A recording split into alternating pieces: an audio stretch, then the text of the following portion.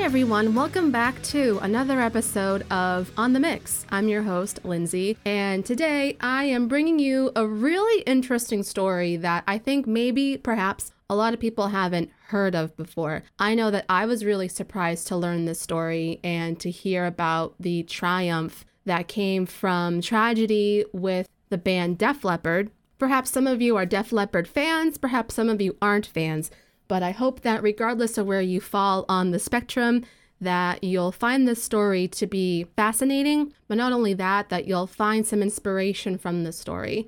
Because the drummer for Def Leppard, Rick Allen, he went through an extremely tragic, tumultuous time when he was very young, to the point where he thought he might not ever perform in Def Leppard ever again, and that his dreams of being a drummer for the rest of his life, in terms of what it looked like normally, that they'd be squandered forever. But without further ado, let's get started with the story of Rick Allen and the story of how Def Leppard came about before we kind of tell the story of the tragedy that befalls Rick Allen and Def Leppard as a whole. So Rick Allen was born on the 1st of November 1963 in Dronfield, Derbyshire. He started playing drums at the age of 9. When Rick was 14, his mother replied on his behalf to an advertisement placed by a band called Def Leppard, looking for a drummer to replace the one that they had already. His name was Tony Kenning. Rick later joined the band on the 1st of November 1978 when Rick was only 15 years old. Can you truly imagine? You're a high schooler, you're 15 years old. You join, inevitably, one of the biggest hair metal bands of the time that will ever be. Can you imagine that at 15? That to me is crazy. But this is even crazier. In 1979, he dropped out of school to concentrate on his music career, which makes sense. When Rick celebrated his 16th birthday, he celebrated with a performance at the Hammersmith Odeon when Def Leppard opened for AC/DC. Just let that sink in for a minute. He's 16 years old. He's been performing with Def Leppard for a year. On his 16th birthday, he performs with Def Leppard opening for AC/DC. I truly don't think you can get as cool of a sweet 16 as that. I wish that were me. Unfortunately, that wasn't me, but it's okay. But I think that's really cool anyway. So that's kind of the background, if you will, of Rick. Now let's get into how Def Leppard came about. So their first album was 1980's On Through the Night, and it reached the top 15 in the UK, but received little notice anywhere else. So it did kind of alright for itself, not too terribly. Their second album was 1981's High and Dry, and this defined their melodic hard rock style. And the album's most popular track, Bringin' on the Heartbreak, became one of the first rock videos played on MTV in 1982. But the album only reached the top 30 in the UK, so it did even worse than their first one in their home country. Crazily enough, Def Leppard's next studio album, Pyromania, was released in January of 1983, with Photograph and Rock of Ages both topping the US rock charts and reaching the top 20 of the Hot 100. It reached number 2 on the US. However, it again didn't really do that great in the UK. So they came out with these 3 albums in their home country. They were really just starting to break through to the masses at this time with Pyromania. Pyromania would be their breakout album for the most part. It did what it needed to do. It especially landed well with American audiences, which I've talked about this whole concept before on my podcast. But one of the overarching goals that a lot of English bands and musicians have is to break through the American market, because they know that if they can break through their home country and land in America, that they've, I guess, quote unquote, made it in some respects. Because, England, we think of England as this really massive country with a lot of influence, and that's true, but England's also a very small island, right? So they can make it as big as they can in their home country, but to get worldwide recognition, especially internationally, to make it big as a UK band in America is again the antithesis, not maybe the antithesis, but it's the top reaching goal for a lot of UK bands. And so for Def Leppard to break through as well as they could with Pyromania, their third album, I would say they did as well as they could. In their home country, it was really slow starting for them. It wasn't until their follow-up album, which is their biggest album, that they really break through there. But Following their breakthrough with Pyromania, Def Leppard moved to Dublin in February of 1984 for tax purposes to begin writing the follow-up to Pyromania. And now this is where the tragic story of Rick Allen happens. Now, you might be asking yourself, well, what happened to Rick Allen? What's the tragic story that happens here, and how does this befell him? Well, Rick actually gave a really interesting interview in an article. I believe the publication's called Page 6, if I'm not mistaken. However, I could have easily just summarized this story and given it to you, but he explains his story and what he thought about his situation so well that I am just going to read you what exactly he said, because I think he does it so much better at explaining than what I could ever do in just summarizing.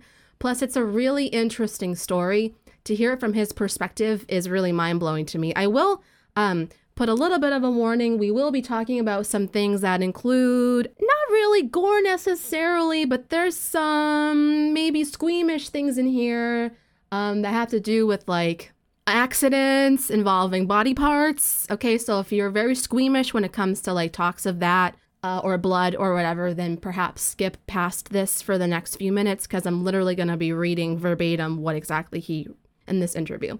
So I will preface this story by saying that this happens on New Year's Eve, 1984. So without further ado, let me just tell you the story from Rick Allen's own perspective. My girlfriend at the time and I were on a winding country road having a nice drive near Sheffield. This Alfa Romeo came round a corner and went blazing past. I was like, wow, that's some interesting driving. As I continued on, I realized this Alfa had slowed, so I would catch up. For 3 or 4 miles, every time I tried to pass, he would speed up. This kept going on, and finally, I kind of lost my cool and put my foot down. Suddenly, this long corner revealed itself, and at a certain point, it was too late. I lost control. I think the roads were a bit slippery too, and as the car rolled, the seatbelt came undone and took my left arm. The arm stayed in the car, and I disappeared through the sunroof, banging my head really badly going out, and ended up probably 150 yards away in a field, literally just lying there. What saved my life is that I tensed up so I didn't bleed out. I wasn't unconscious. There was an off-duty cop and a nurse who didn't know each other at the time who helped fix me up. About 45 minutes later, an ambulance arrived and took me to the hospital. It wasn't until then that I actually bled out when they put me under anesthetic. I was in a coma for 2 weeks. During that time, they reattached the arm. Everything seemed to be going okay. Then, unfortunately, probably because I lost my arm in the middle of rural England in a farmer's field, I ended up getting a really bad infection. That's when they decided to take the arm completely, which obviously I didn't know about because I was in a coma. It wasn't really until a couple of weeks after the accident that I realized what had happened. I wasn't quite putting things together. I was confused as to why I was in the hospital, but then things started revealing themselves over a series of experiences and days. When they changed my dressing for the first time, they fortunately gave me tons of nitrous oxide. It was then, in this cartoon state, that I realized, oh dear, I actually lost my left arm. Then everything started coming back in terms of what had happened, and that's when I didn't want to do this anymore. I felt defeated, self-conscious, wanted to just disappear, but my family, friends, and hundreds of thousands of letters from all over the planet put me in a different headspace. I discovered the power of the human spirit, and that was a springboard into where I am now. So that's literally the whole story there. Rick explaining himself many years later, reminiscing back on this accident that happened to him while he was 21 years old in 1984, New Year's Eve with his girlfriend. So this is a story that I thought, how incredibly tragic. You lose one of your limbs when you're young, very tragically, and you go through this period, and you're in a major band like Def Leppard, and you're playing the drums. I mean, it would be as such if also he was like a guitarist where he had to, again, use both hands. I would even say it's harder for drummers because drummers literally, they use all of their body parts. They use their feet, they use both of their hands. It's like, it's a very involved instrument. to play the drums. And so you really have to think like, how the hell can I play the drums with only one arm? And this is what Rick was thinking. He was thinking, how the hell can I play the drums any more point blank period after losing my arm? This is not going to go well for me. I'm not going to have a career again. He was really down and out about this whole situation. And of course, that's very understandable. I think as one would be very depressed, I would say, when this happens to you. I can only imagine. And the thing about this whole story that makes my heart like sore is that Def Leppard didn't just toss Rick Allen out on the street and replace him with another drummer. They were like, no, Rick is our brother. He was with us from the very beginning of Def Leppard up until now with Pyromania. Like, no, we're not just throwing him away like trash. We're keeping him. We're protecting him. We're giving him all of this love that we possibly can. And I think that's just a really wonderful thing to do for your friend and your bandmate. But also, it's just a nice thing to do for another human being, to not treat them as if, oh, well, you lost your arm. Well, then we're never going to speak to you again because we need a better drummer. Sorry. Like, if they really cared about the fame and things like that, they would have easily replaced him with somebody else, because the music industry, unfortunately, is very cutthroat like that. Especially when it was back in the day, especially when you had other hair metal bands that were competing with each other at this time, like Rat, and you had Poison, and you had Motley Crue, you had Skid Row, you had all these other ones that were competing for the top end of the best of the best. Def Leppard was like, no, this isn't deterring us away from anything. We're going to keep Rick with us. We're going to help him through this tough situation. And that's amazing to me. That's so amazing. Which makes me love Def Leppard even more. Like, I liked Def Leppard before, but when I heard this story, I was like, that makes me love them even more because they're good people. So despite losing his arm, Rick decided to continue playing the drums. The band took a hiatus from onstage performances until the 16th of August, 1986, when Rick was able to return to live drumming at the Monsters of Rock Festival at Castle Donington. Listen to this. This is nuts. This is how crazy this guy is, but he's so incredible. He used the bone from the amputated arm of his to drum with on this day. How he got that, I truly don't know. I have to wonder, like, when he was out of the hospital, was he's like, hey, can I have, like, my arm as a souvenir? I don't know how that happened. I don't really know, to be honest, but this happened. This actually earned him the name Shred Flintstone within the band. So clearly this happened. I truly don't know how ethical it is for a doctor to give a patient their amputated arm, or at least like a bone or something. I don't know. But you know, that's a really interesting anecdote, so I thought I'd put that in there because that's really wild to me. Soon after this, Rick realized that he could use his legs to do some of the drumming work previously done with both of his arms, of course. So, and obviously drummers do, again, use their feet. But to compensate for what his left arm couldn't do anymore, he had to make and put pedals and things onto his drums and added more stuff onto it. So what he did, he worked with this electronic drum company called Simmons, where they both designed this special electronic drum kit for Rick to use for the remainder of his time in Def Leppard and beyond. But this was like the first iteration. The other members of the band supported Rick's recovery, again, and they supported the fact that he would then take on this electronic drum sound, which is why on their future albums with the drums, it sounds a little electronic. It sounds a little different than a typical percussion drum kit, which is fascinating because I never knew that. You just assume that, oh, well, it's the 80s. That makes sense that an electric drum kit could be used. But like, no, it was for this specific purpose. And I think that's really interesting. So during this time, while they took a hiatus, Rick was learning to play the drums again. The band was taking some time off. They were in the studio, though. They were trying to figure out how to create new music for the album that would end up being their best album of all time, called Hysteria, which is my favorite album of theirs. So they were trying to figure out how to put the pieces together for this album. Rick was placed in a separate studio to practice his new drums, and after a few months, Rick gathered the band together and say, hey guys, look at what I can do. he performed the intro to the Led Zeppelin song When the Levee Breaks to showcase his progress to the band of say, hey, this is the progress I've made over these few months with this new drum kit, with me learning how to play the drums with my feet and my only arm. Look what I can do. Joe Elliott, the lead singer of Def Leppard, he reports this moment as being a very emotional moment because obviously, this is your friend. You've known this person for a long time. They've gone through a tragedy, and to see them coming back with so much tenacity and zest for life and saying like, this is amazing, I'm not going to let this get me down. To see him performing this on his new drum kit with only one arm and both of his feet was actually very moving. So that's a really interesting time as well.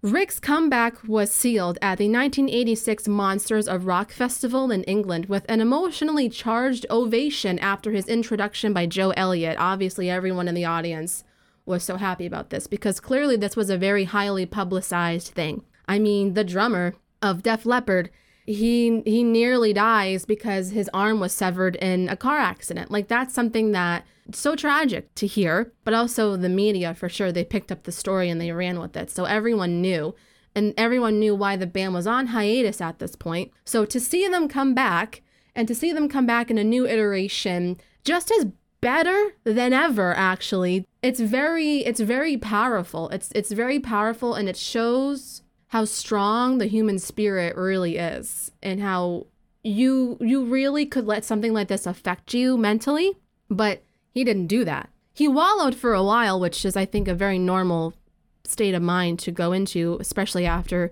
this thing just happened and it's very fresh for you, but he never fully took it down the path of, this is my life and I'm going to look at this in a negative way. He took at it from a very positive perspective, and I think that's very admirable.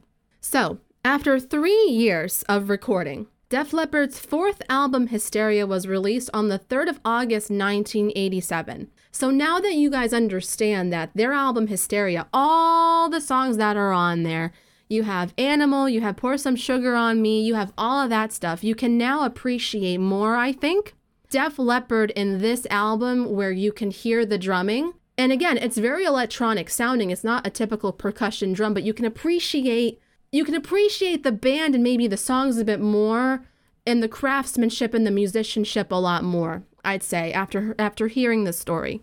The song Animal became the band's top 10 hit in the UK, reaching number 6 on the UK singles chart. The song also started their run of 10 consecutive US Billboard Hot 100 Top 40 singles.